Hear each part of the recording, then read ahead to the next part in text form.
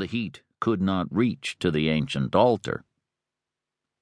Out back, where Marie Hamblin went, guided there by the Mexican woman, was the longest covered porch Marie had ever seen. It ran the full length of the old building. Someone at the north end could, of course, be seen by someone at the south end, but they were too distant to be recognized by their features. There was more of that glazed Spanish tile, and along the rotting eave ends, swallows had made mud nests. Beyond was the very old and very overgrown cemetery. The Mexican woman left Marie out there. She had said scarcely a word since Pete Red had unloaded the valises and had set Marie down out front.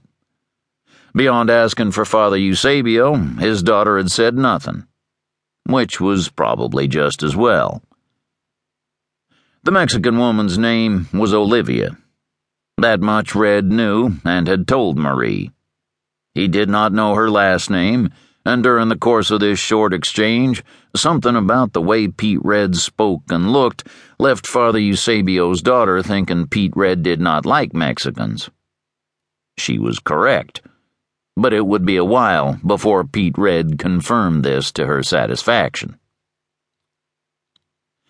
It was drowsily serene and fragrant out upon that vast and empty Ramada. Marie was lulled almost to sleep several times during her lengthy wait. The last time she roused herself was when the housekeeper brought her a glass of lemonade. Marie's surprise pleased the older woman. In careful English, she said, "These are lemons from Sonora, the Mexican province below the border from here some distance.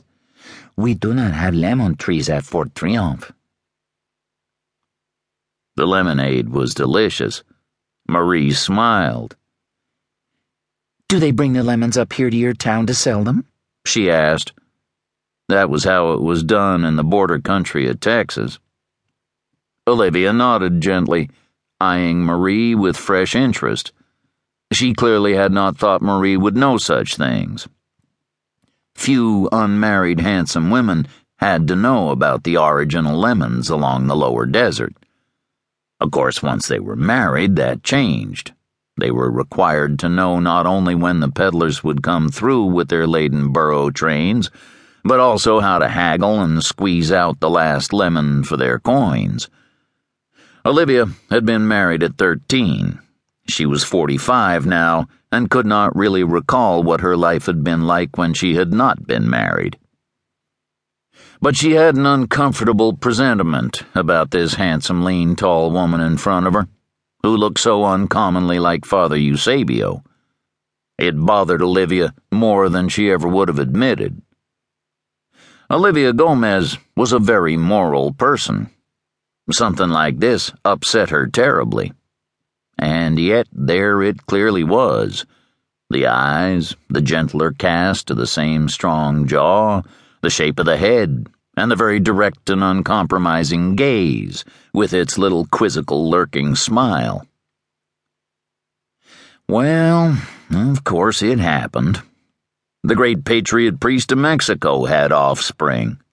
So also did the historical political priest Juan Almonte, who was himself an illegitimate son of... It did not matter.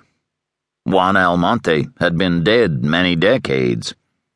What did matter was this beautiful woman who clearly, despite her different name, could, to be charitable, be Father Eusebio's niece.